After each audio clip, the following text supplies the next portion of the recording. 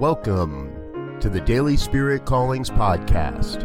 I'm your host, Robert Brzezinski, and I invite you to join me every day as we explore an affirmation, inspiration, and call to action for your life this day.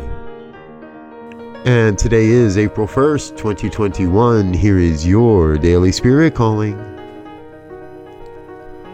I step into this day with a smile upon my face and an enlightened twinkle in my eye, for I know God expresses as my life this day.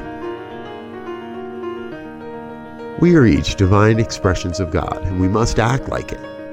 We cannot wander through our day with heads looking down and feeling listless.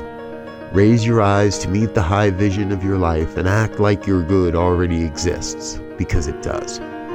Your good already exists in your life, even if you do not see it.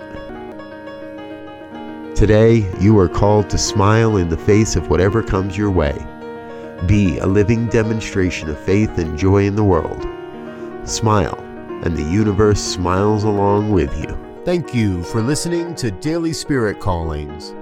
If you found value in this program, please share it with your friends.